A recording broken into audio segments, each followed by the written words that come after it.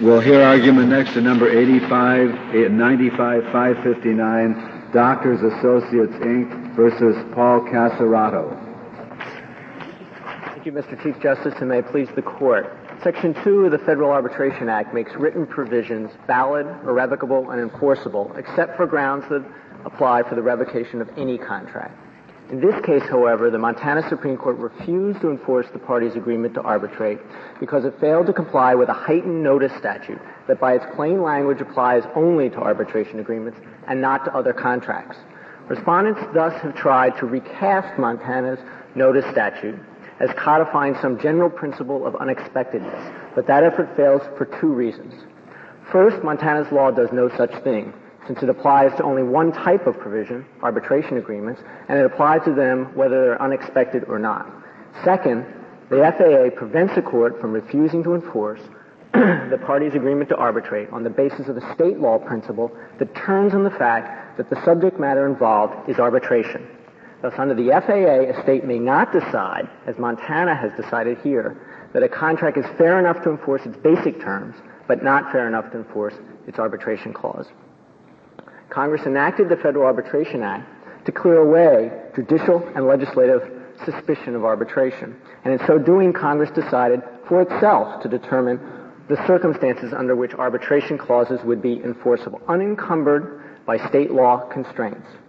To that end, the text of Section 2 alone determines the enforceability of an arbitration agreement. And that text provides that arbitration provisions are enforceable and valid and irrevocable, save for one explicit and explicitly limited exception, upon grounds that exist for the revocation of any contract. We believe that in determining whether or not a state law or principle fits within that savings clause, two considerations are paramount. First, the savings clause is an exception to a sweeping general rule of enforcement. Therefore, the court must be on its guard not to allow the exceptions to swallow or undercut the general rule. Second, Section 2 establishes a principle of what I'll call rigorous equality for arbitration clauses. They may be no less valid, no less enforceable, and no less irrevocable than other contract terms under state law. As a result, this court has identified two tests that state laws or principles must pass before a law fits within the savings clause. First, the law must be one of general application. That is to say, it must apply to contracts generally. Secondly, even if it is in theory, a general principle of law, the particularized application of that general principle cannot turn on the fact that the subject matter involved is arbitration. Suppose that the state had a statute which said that the following terms have to be in boldface type. Price, term of the contract, choice of law, add a few more if you can think of them, and arbitration.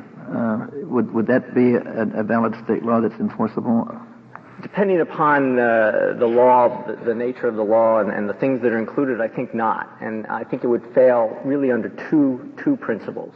First, unless the list was quite long, it would not apply to contracts generally, but just apply to a few things. And secondly... I meant hypothetical then. It applies to contracts generally. Right. Well, it applies to all the contracts? All written contracts. Okay, and does it apply to... You have to boldface type, the price, terms of the contract, choice of law, arbitration. Okay, then I think you have to ask yourself really the second... And whether or not attorney's fees are allowed. Thank you. Of course, the more things you put in it, the more it looks like a general principle. But then you have to ask yourself, it seems to me, the second test, which is why does it make the list? Why does arbitration make the list? And if it's making the list because, of course, the court feels that they're concerned about people arbitrating as opposed to litigating disputes, as they think that they're giving up an especially important right, then, depending upon the size of that list, it may still fail to pass the second principle. That the court is... Suppose it were concentrated, the clause were concentrated on the forum and were general. Suppose it read, no choice of forum or choice of law clause in any forum contract will be enforced unless notice of the chosen forum is typed in underlined capital letters. So it's general to all contracts. It's any choice of forum, any choice of law clause.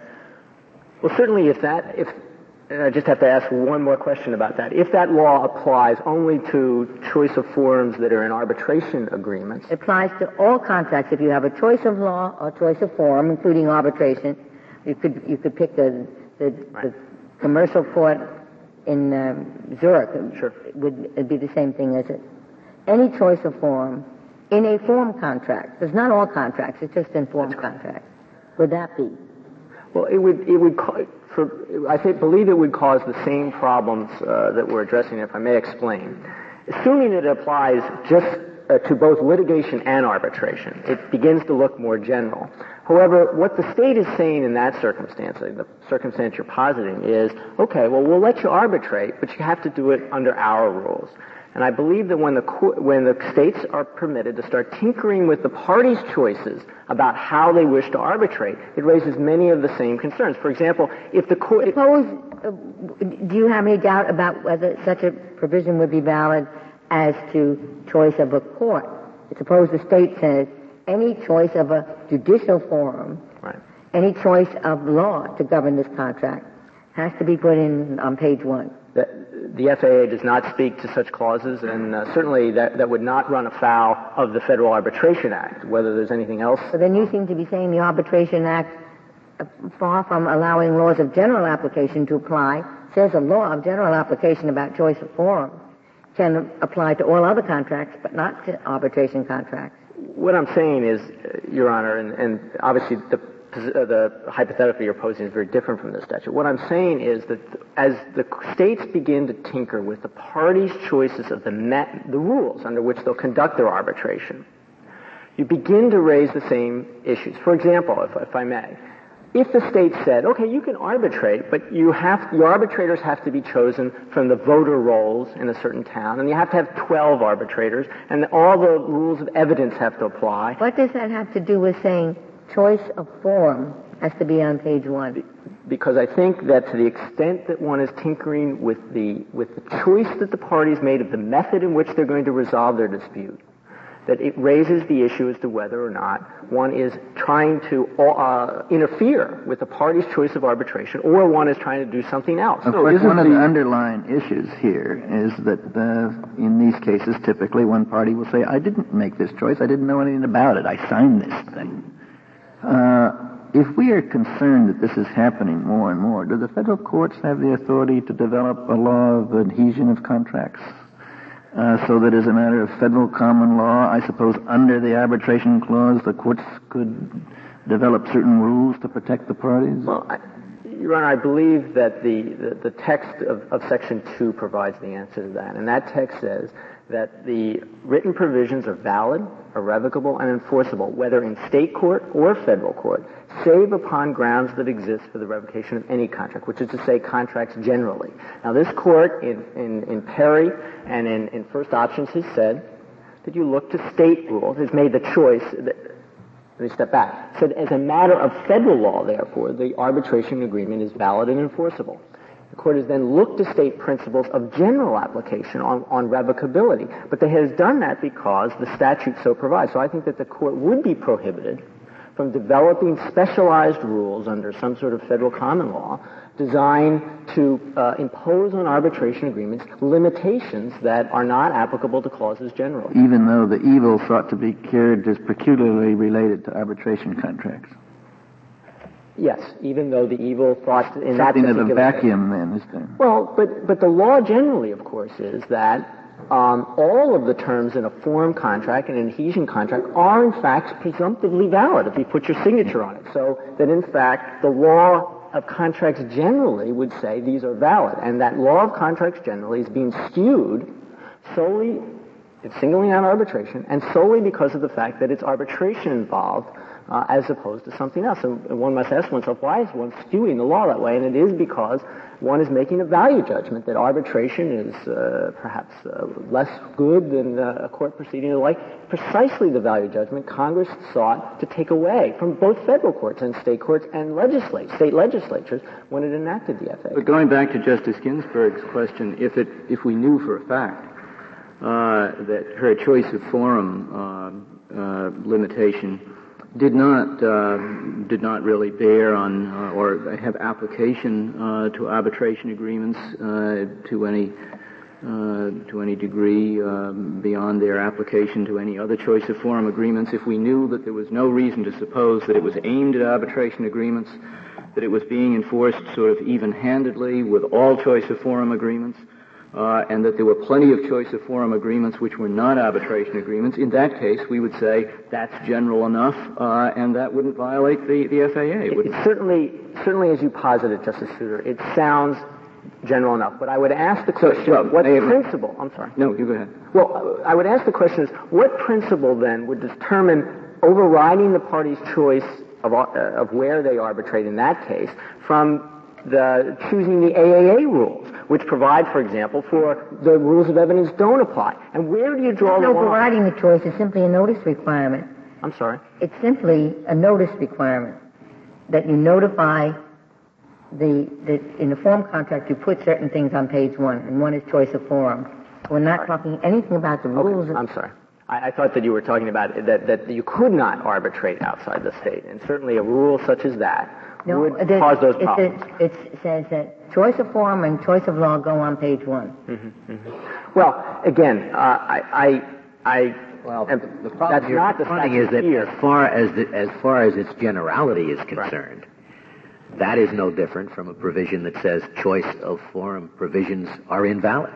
I think that's exactly as far as its generality is concerned, the one is the same as the other. And you would certainly not assert that the latter is okay under the FAA, would you? No, I would not. And indeed, just to follow up on that point, it has been argued by the respondents that this is just a notice statute. This doesn't affect the enforceability of these clauses. But that argument is simply not so. This law, which is labeled a notice law, says that arbitration clauses contained in agreement without notice are not enforceable, whereas the other terms in the same agreement without notice are enforceable. So this statute, which is nominally denominated a notice statute, does in fact go to the enforceability of the arbitration clause. Are there other provisions in what other statutes or rules of law in Montana require other kinds of clauses besides arbitration clauses to be typed in underlined capital letters on the first page of a contract? There are a few isolated examples. Pardon? What are they? Actually, I'm not sure that any actually requires an underline on the first page. There, as you might imagine, the UCC, for example, says that a disclaimer of implied warranties has to be, quote, conspicuous. That's a heightened notice statute. I believe the respondents make reference to retail installment contracts requiring certain disclosures. I don't believe they're underlying capital letters. But basically, we're talking about not the law generally in Montana. Well, I mean, that would be the question. If there are a whole lot of provisions like this, and this is not different, then I guess it isn't just for arbitration. And if, in fact, this seems to be quite different, or there are only a handful, then it does seem different just for arbitration. I would agree with you. So which is it? I mean, I'm sure I'm going to hear the argument in a few minutes. It is certainly just a handful. Yeah. It is certainly just a handful, but I would suggest that even if it were 5 or 10, I don't believe it is, but let's say it was even 5 or 10, we're not talking about a coherent body of general law applicable generally. We're talking about things that are singled out. And they're singling out arbitration in this statute in the same way in which they're singling out the other things and not applying the law generally, because the law generally says that these clauses, even if it's in an adhesion contract, even if there's unequal bargaining power, if the signature's on it, these clauses are, everything else in that contract is presumptively valid. You're saying that if there are several other examples, but in separate parts of the statute, it still shows kind of an ad hoc approach to each particular thing, rather than a general feeling that all of these particular things should be subject to heightened notice. Exactly, Mr. Chief Justice. Well, are you saying then that there can be no general rule within the meaning of the statute that refers to, in substantive terms, to the kind of provision that it applies to? In other words, the state law says no agreements without offer and acceptance. We can certainly find that an arbitration agreement fails for a lack of offer or a lack of acceptance. But when if that were the general principle announced, then you'd go to the second prong of our test, which is its application in that particular circumstance. Does it turn on the fact that it's arbitration? And the answer is no. It turns on the fact that there's no acceptance. But then it becomes complicated when you get to examples in which there's a whole series of terms upon which it may turn.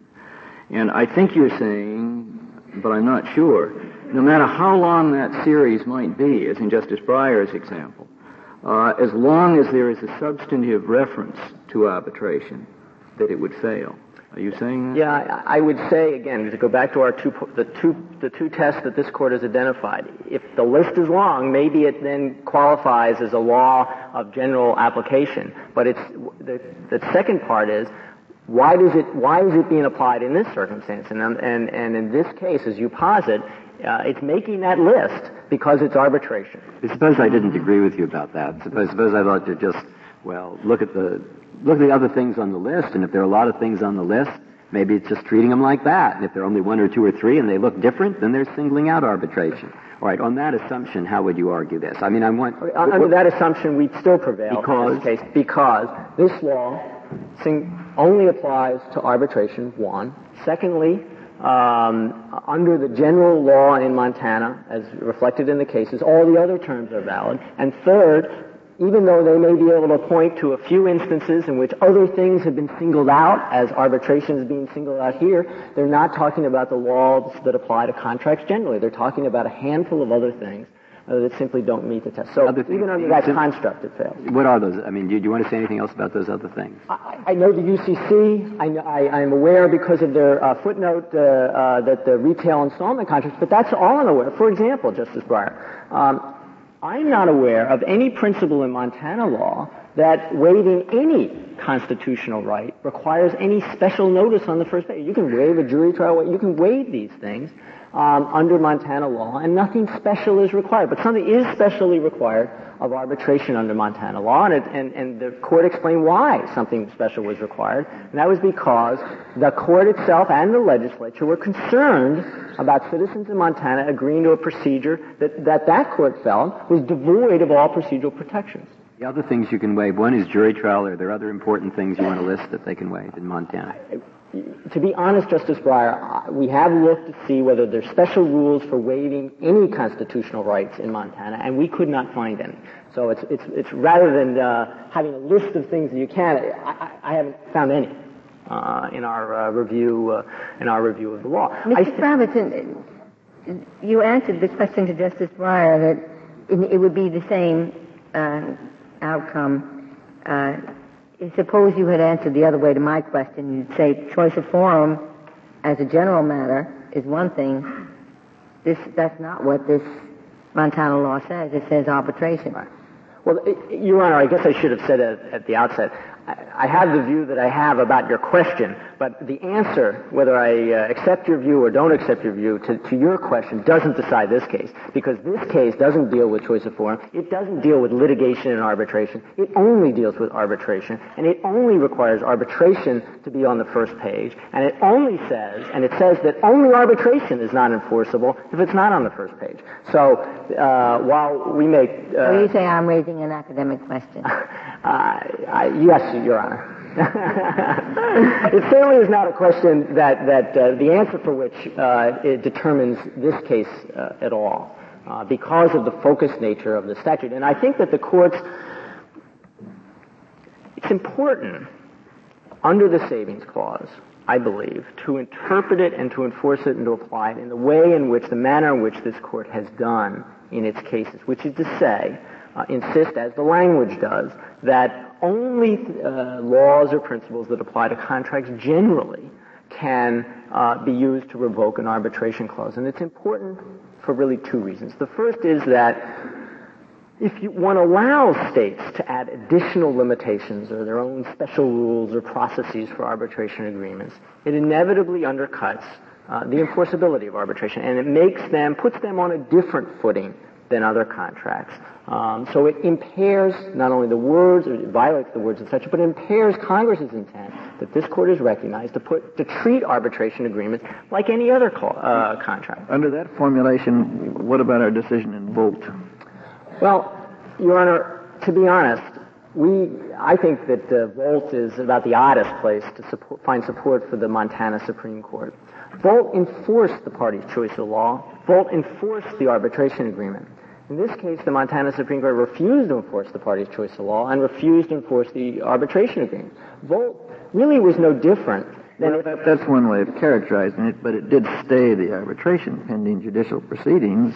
But it didn't say... As I recall the case, it's not clear to me whether or not those judicial proceedings would have been binding on the arbitrator. Well, let's for a moment assume they would have been. What I think is quite a plausible, quite a plausible conclusion.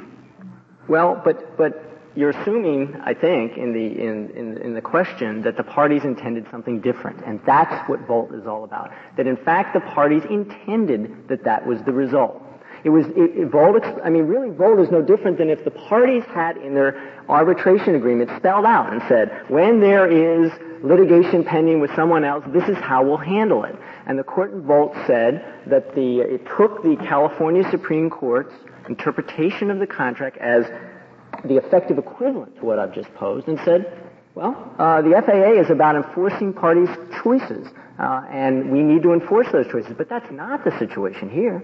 And here we have a situation where the parties have said, Connecticut law governs, and we want to arbitrate. And the court wiped away the Connecticut choice of law and then applied the Montana statute to eliminate the party's choice of arbitration. And if the parties had chosen Montana law, what would your result? I don't think the result, in the ordinary case, the result wouldn't be different, and I say that for this reason. Certainly Then Volt becomes a harder case for you. Well, under Volt, then, you're trying to determine the intent of the parties. However, this court, just last term in the Mastrobono case recognized it's a cardinal principle of statutory interpretation that two clauses shouldn't be seen to intrude on one another. And one would ask the question then, if the court finds that the choice of law clause is meant to actually render completely invalid another clause in the contract, are they applying principles of contract construction in an even-handed manner, or are they applying them in a manner that's skewed against arbitration? And in Perry, the court said, in construing an arbitration clause, the court must do so the same way it would a non-arbitration clause. And so if, in fact, the court were overriding one clause of the agreement with another clause of the agreement, and doing so because arbitration was involved as opposed to some other term, then that would run afoul of the FAA in the same circumstance, even when they chose Montana law in that circumstance. And you wouldn't ordinarily expect that the parties in one clause would say, well, arbitrate, and in another clause say, no, we're not going to arbitrate. But I must say, as the amicus brief points out, that is what courts have been doing with Volt. Contrary, I think, to the intent of Volt, is that they have been using a choice of law clause to say, well, then, if you've chosen Montana law, we'll just throw out the entire arbitration agreement. That's not what happened in Volt. I don't think that's what Volt stands for. It certainly isn't what the court explained it stood for in Mastrobono. But yet that has been happening in courts below. Of course, here again, the parties chose Connecticut law. And under Connecticut law, this arbitration agreement is fully enforceable and fully valid. And the court then used the notice statute to void the party's choice of law, the same notice statute that used to void the party's choice of arbitration. Could there be an arbitration clause in a form contract that could be held unconscionable?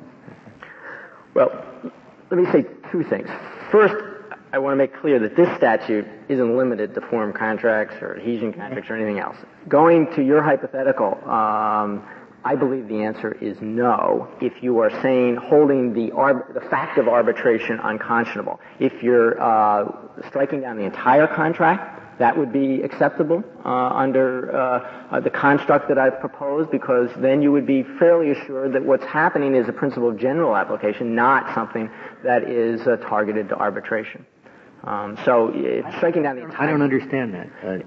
I'm sorry. You say if you have an arbitration clause, the state can invalidate the whole contract because the arbitration clause is unconscionable? No, I didn't mean to say that, and let me make myself clear. If they're striking down the entire contract because there happens to be an arbitration clause in the contract, that would be invalid under Volt. What I'm saying is that the court might decide that all of the terms of this form contract fell. Or enough of them. Because they're unconscionable, wholly apart from whether it has an arbitration clause. For example, or that the arbitration arbitration clause itself got in there because of unconscionable contract. Fraud and the inducement, for example. If the arbitration clause got in there because of fraud and the inducement, in that case, there would be a general principle, fraud and the inducement, and it would be determined not because the subject matter is arbitration, but because there was a fraud that went on about a material term. So it would meet both of our tests in that regard. Unless the court has further questions, I'd like to reserve my time. Very well, Mr. Kravitz. Ms. Sykes, we'll hear from you.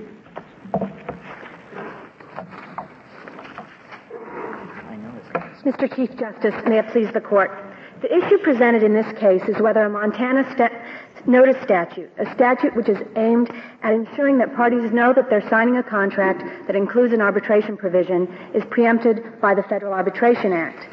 The Montana notice requirement is different from all the state requirements that this Court has preempted in the past, because its function is not to prevent arbitration, but to help ensure that arbitration is consensual. The statutes preempted in Southland, in Perry, and in Terminix prevented the enforcement of arbitration agreements so that there was nothing a person who wanted to enforce arbitration could do to make sure that it would be enforced. Here, on the other hand, it's in the total control of the person drafting the agreement to make sure that the arbitration provision will be enforced. But you want to make the arbitration agreement more consensual than other forms of the contract, other elements of the contract. That's your problem. Not that they want to make it consensual, but they want to make it more consensual, hyper-consensual. Isn't that your difficulty? I don't think that's what Montana is doing. Let me explain why it falls within the savings clause of Section 2 of the Federal Arbitration Act. Suppose for a moment that Montana had not adopted the statutory notice requirement, but we had similar facts, so that the plaintiff had tried to sue, had filed a suit in court, the defendant had sought to stay litigation in order to compel arbitration. Then the plaintiff could have gone into court and said that the arbitration was invalid under general contract principles, that unexpected clauses in contracts need to be conspicuous. And in that case, I don't think that would have been preempted by the Federal Arbitration Act, because what the court would be doing in that case is applying a general contract principle of of reasonable expectations doctrine to the arbitration provision and invalidating it. And that's simply what the Montana court is doing, as the Montana legislature did in enacting the statute. But I don't think we can really deal with that hypothesis based on what you give us, because if it were shown on the record that this concept of the unexpected turned out to be a concept which is either applied in sort of an undisciplined fashion by courts, so that it could be used to single out arbitration, or if it was shown that it was applied in a way which, by whatever set of principles the state courts work, tended to fall heavily on arbitration, or if it could be shown that it was intended as a common law rule really to apply to arbitration and make it more difficult, we would say that there was not, in fact, a sufficient generality there, and that therefore the rule, the unexpectedness concept would fail because it wasn't sufficiently general. And we just don't know enough, I guess, even if we had the case that you hypothesized, to know how we would rule on that. Well, I think with the Montana court has adopted the reasonable expectations doctrine, and they've spelled out how they apply the doctrine in two cases involving arbitration. And I think if you look at that doctrine, it could have been applied in this case. It wasn't. But it wasn't. No, it wasn't applied in this case. They applied the statute. Right. But my argument is that if it would have been okay for the Montana court to have invalidated it under those general contract principles, it should also be okay for the Montana legislature to do the same thing. In fact, can you explain to me why it's unexpected? Arbitration clauses are used in all manner of form contracts. It's not immediately obvious that would fit within the definition of unexpected terms. The notice provision, the notice requirement, was enacted at the same time that in 1985, when Montana was changing their entire law, and for the 100 years previously, it had been in Montana statute that arbitration agreements weren't going to be enforced. So I think it was perfectly reasonable for the Montana legislature to assume that it would be, it wasn't the background knowledge that people had in Montana, because... But isn't there a policy answer to that? In other words, shouldn't we say, just on the hypothesis that you give us, that we should not recognize a state policy which brands as unexpected a form of adjudication which it is federal law and policy to promote? But the statute itself does not discourage arbitration, and it doesn't prevent the enforcement of it. Yeah, but on your assumption is that the arbitration clause may properly be found to be unexpected within the meaning of the Montana either common law rule or statutory rule, and it seems to me that in and of itself is at odds with federal policy. It's not a question whether it discourages arbitration under the Section 2. The thing has to be put on such grounds as exist in law or equity for the revocation of any contract. That's right, and that provision has to mean something. And if there is a doctrine that says that the unexpected terms in standardized form contract doctrine is not only applied to arbitration provisions, it's applied to terms in standardized form contracts that the person signing the agreement might not expect. But the Montana Supreme Court didn't apply that judge-made doctrine here, did it? No, it did not. But what the Montana legislature was doing in enacting the notice requirement in statute was essentially the same thing. Well, except apparently it thought that only arbitration would ever be unexpected. No, that's not true. There are some other examples. There's no generality to the statute. It simply singles out arbitration. It does single out arbitration, but under Montana law, other provisions in a contract could be invalidated if they weren't conspicuous under this general common law that's also in Montana. And what the legislature is doing is simply creating a bright line rule that actually helps people who are drafting agreements to know, okay, if I'm going to put an arbitration provision in, it needs to be conspicuous, and this is how I need to make sure that it's going to be conspicuous. Well, why didn't it help other people who are drafting other kinds of unexpected provisions? Well, you have to look at the reason that the legislature was doing it. It wasn't saying, okay, what are the unexpected provisions out there? It was done in a context of considering arbitration.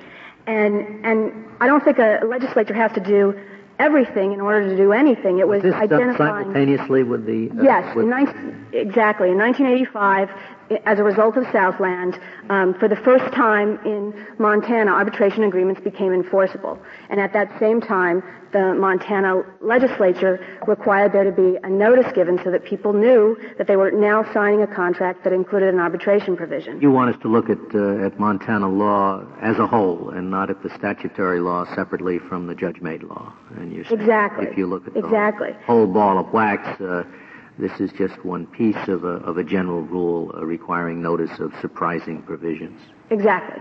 That's exactly. And the other members of that class are? The other members of the class in statute are terms and retail installment contracts, part of the UCC requirements that petitioner was talking about. Ones that are... But then also in common law, Montana has invalidated certain provisions in insurance contracts. And also, Montana doesn't have a huge body of case law. They do look to California because they adopted their code from California. So they also look to the California common law where there's been several other types of provisions. But I mean, is that listed in your... What I'd need would be, if we're to look at it a whole, is the list of provisions that don't have to do with arbitration, where the law of Montana, rather judge-made or legislature-made, does in fact require notice roughly similar to underlined capital letters on the first page of the contract. Not that has to be just in those words. Right. But where is that list? I found a few things. There's not a comprehensive list. There's some cases. My guess is, I would assume perhaps that since you went through this, that the reason that there isn't a comprehensive list is you weren't able to find many things. There aren't very many cases in Montana. Or the incorporation of California law or any place. I mean, you've looked at this pretty thoroughly. It's a good brief.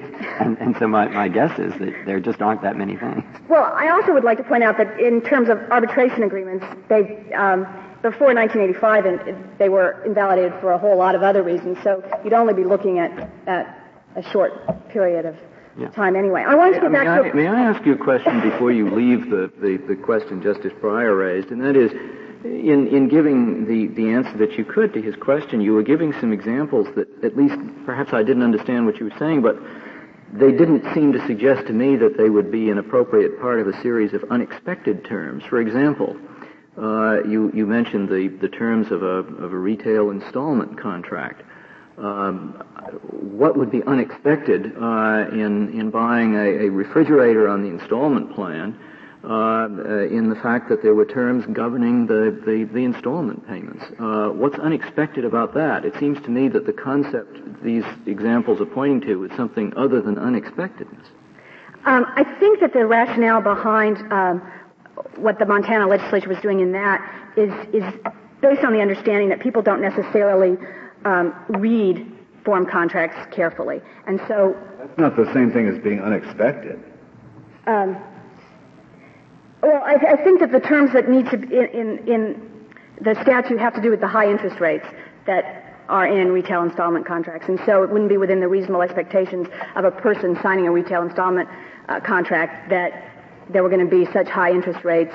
But if that is an example of the series, then it seems to me that arbitration is being analogized with high, if not quite unconscionable interest, and it sounds to me like a series, whatever the adjective the state uses, it sounds like a series of disfavored terms, not unexpected terms.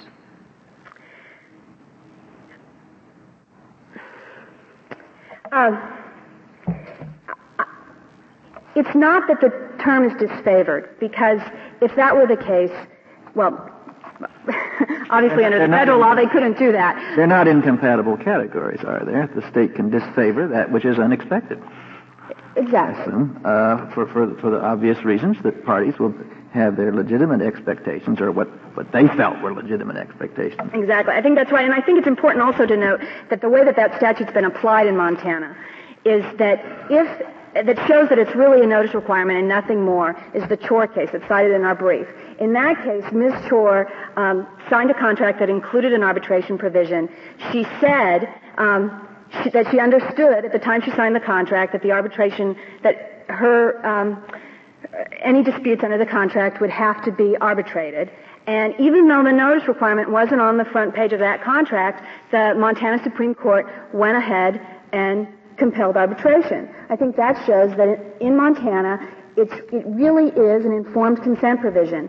If the parties consent to arbitrate, then the court is going to enforce it. How did the Supreme Court of Montana avoid the statute in that case? It just kind of ignores it, actually. It's not. It doesn't really explain it. It recognizes that the statute exists, but then. And our invalidation of it would make no difference, wouldn't it?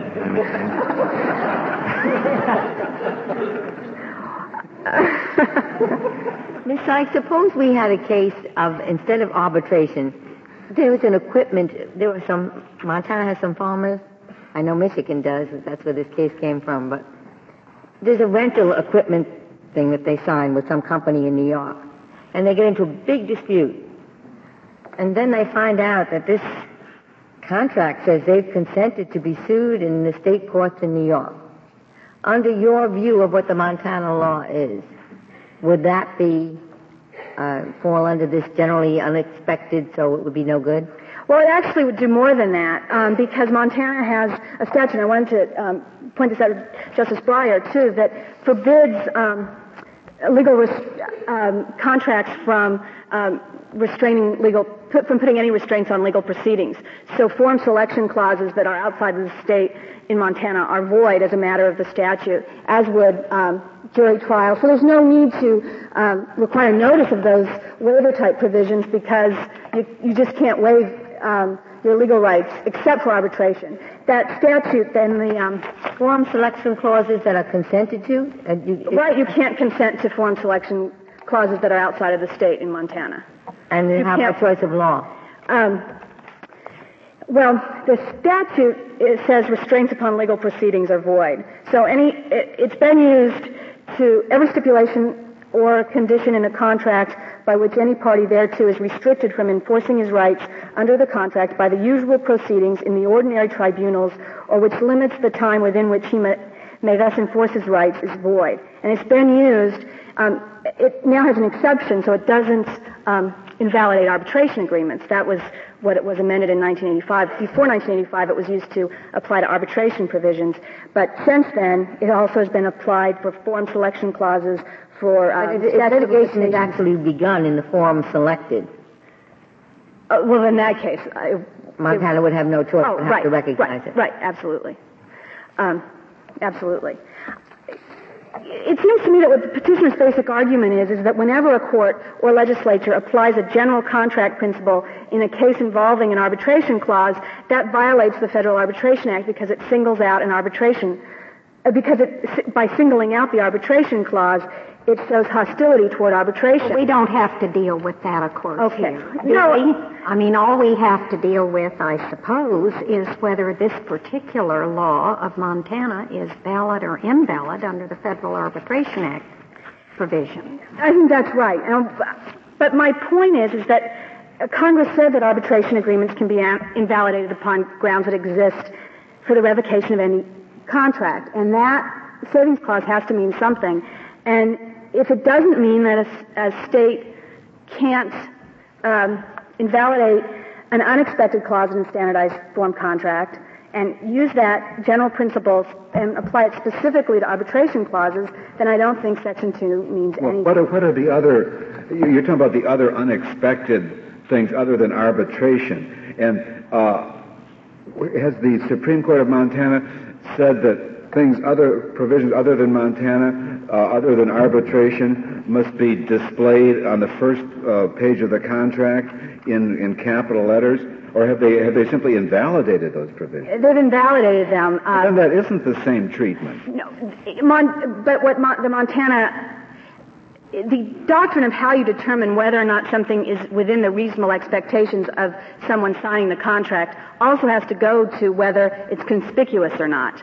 And the common law is developed that way. So if it's on the front page of a contract, you can't argue anymore that you didn't expect to see it because it's there, it's in capital letters, and you see it. So you can no longer say, well, I didn't know what I was signing. And so that's how the unexpectedness doctrine works out in practice? Yes. To avoid it, you put it on the front page. Yes, you make sure it's conspicuous. And you put the important terms of the contract on the other pages. Well, the people would be looking for those. and the common law doesn't say it has to be on the front page, which is why I think the statute actually benefits parties, because it sets out what the person drafting the agreement has to do in order to make sure that their provision is conspicuous enough. So it sets out a bright line rule.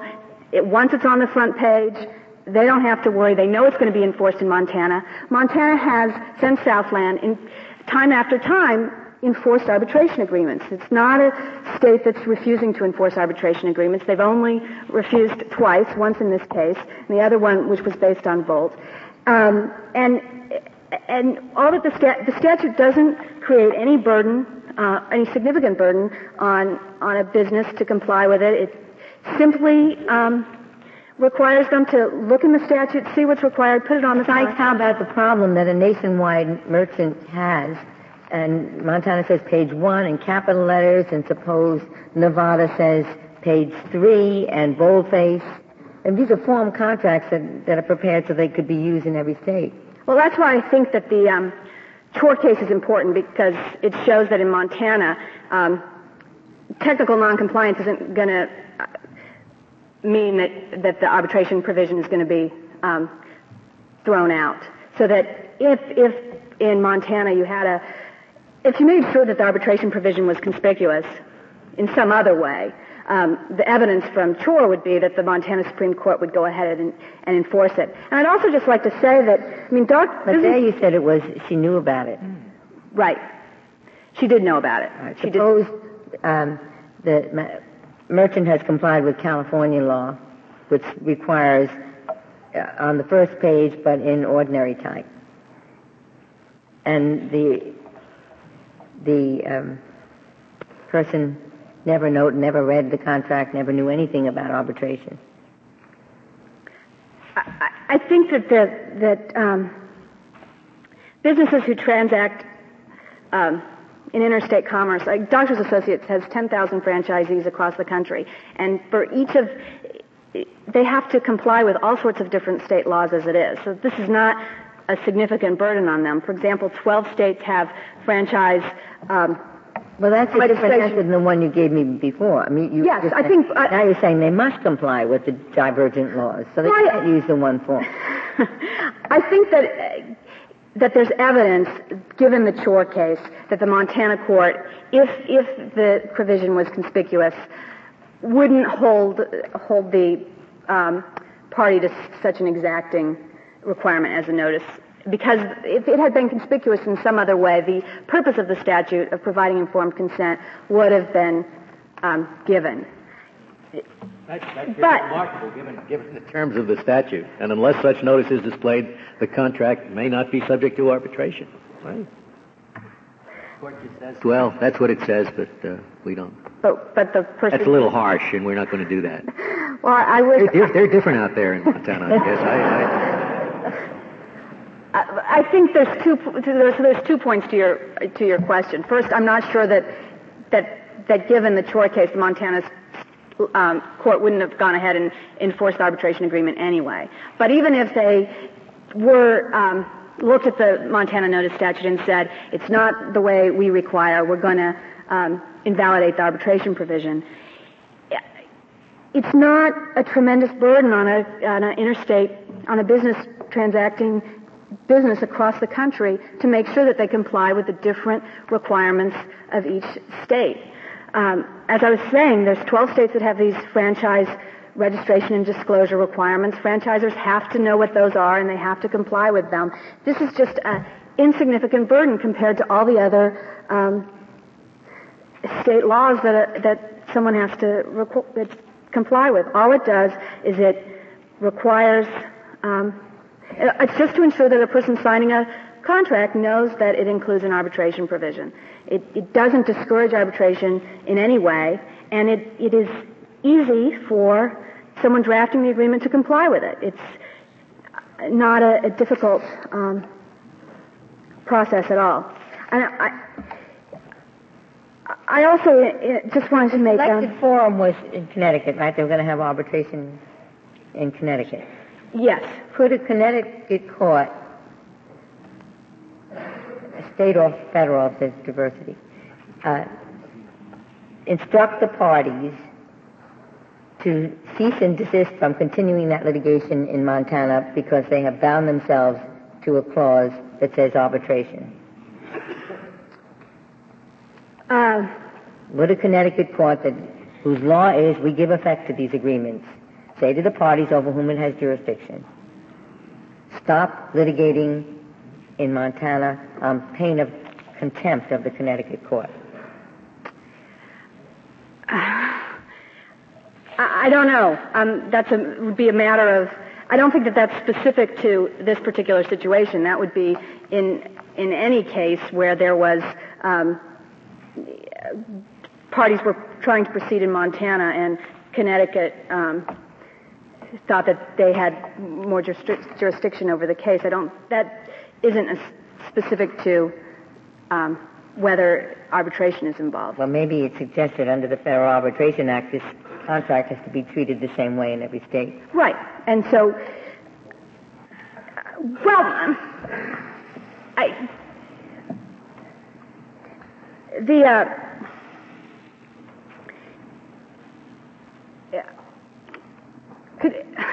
I'm not sure I understand exactly what your question is.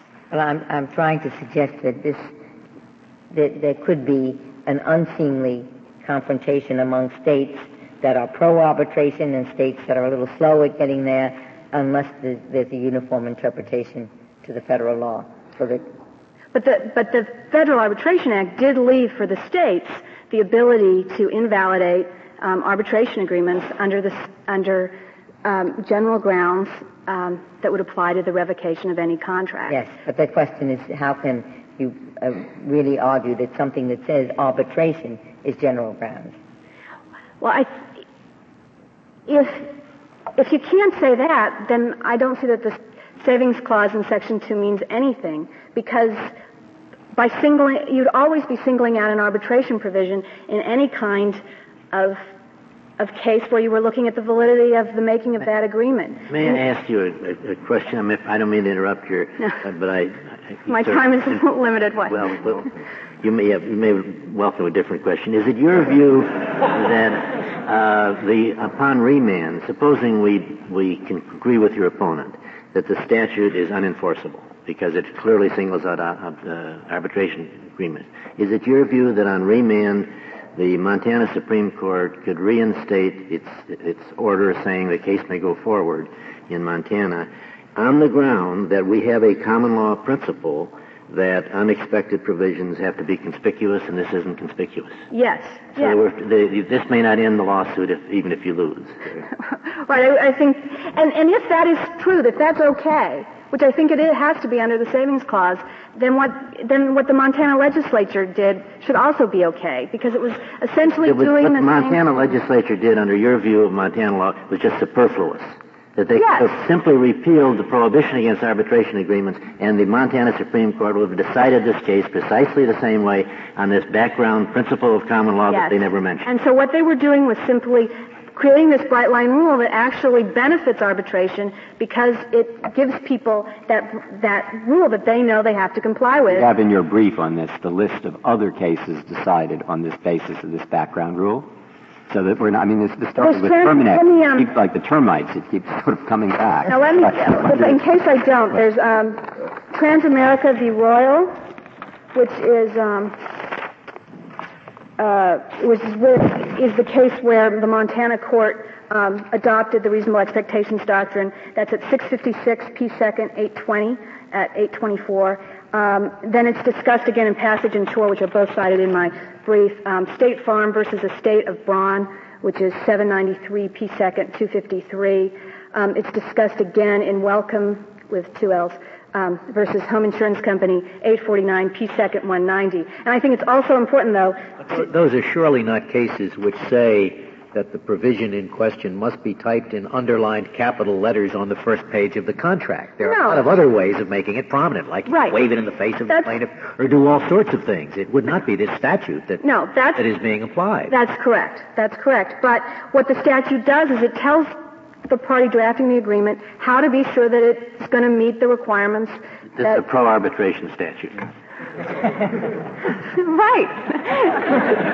It makes sure that, unlike, as I said, all the other statutes that this court has preempted, this one is easy to comply with. In all the other cases, there was nothing someone who wanted to arbitrate could do to ensure that their arbitration agreement would be enforced. In this case, all they have to do is comply with this requirement, which is an insignificant burden.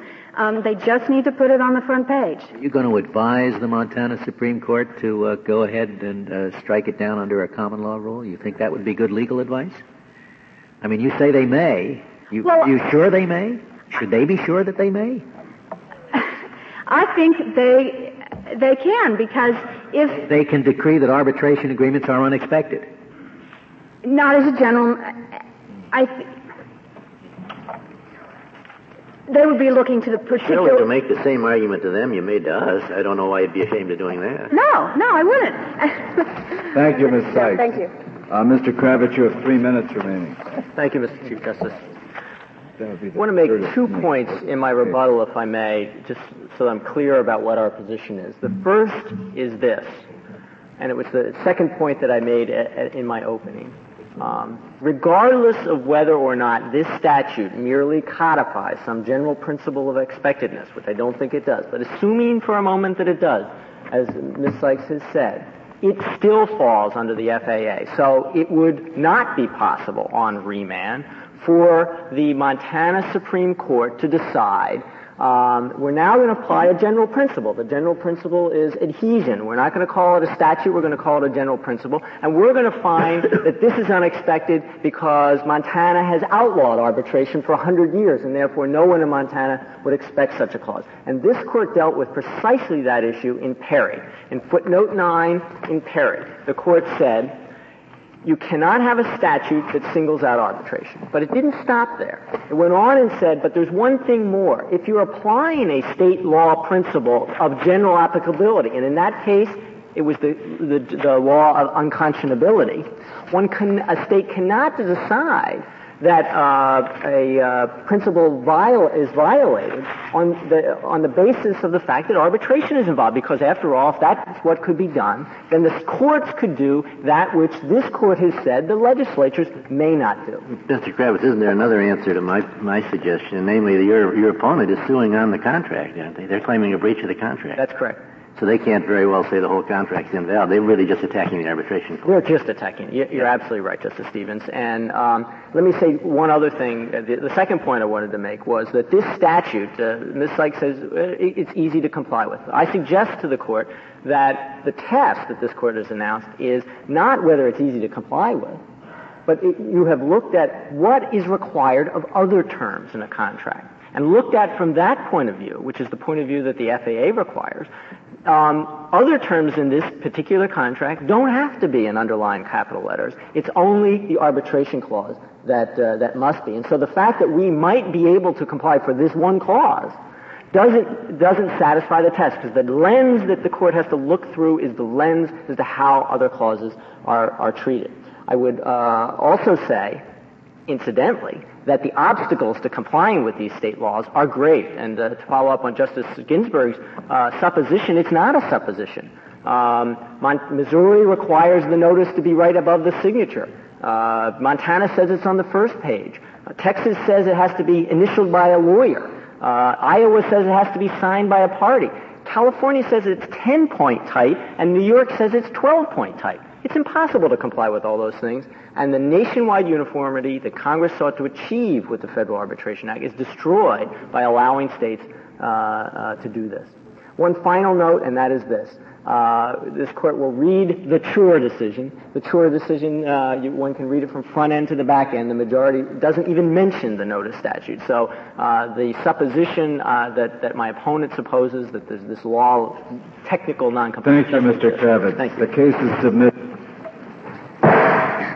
The Honorable Court is now adjourned until tomorrow at 10 o'clock.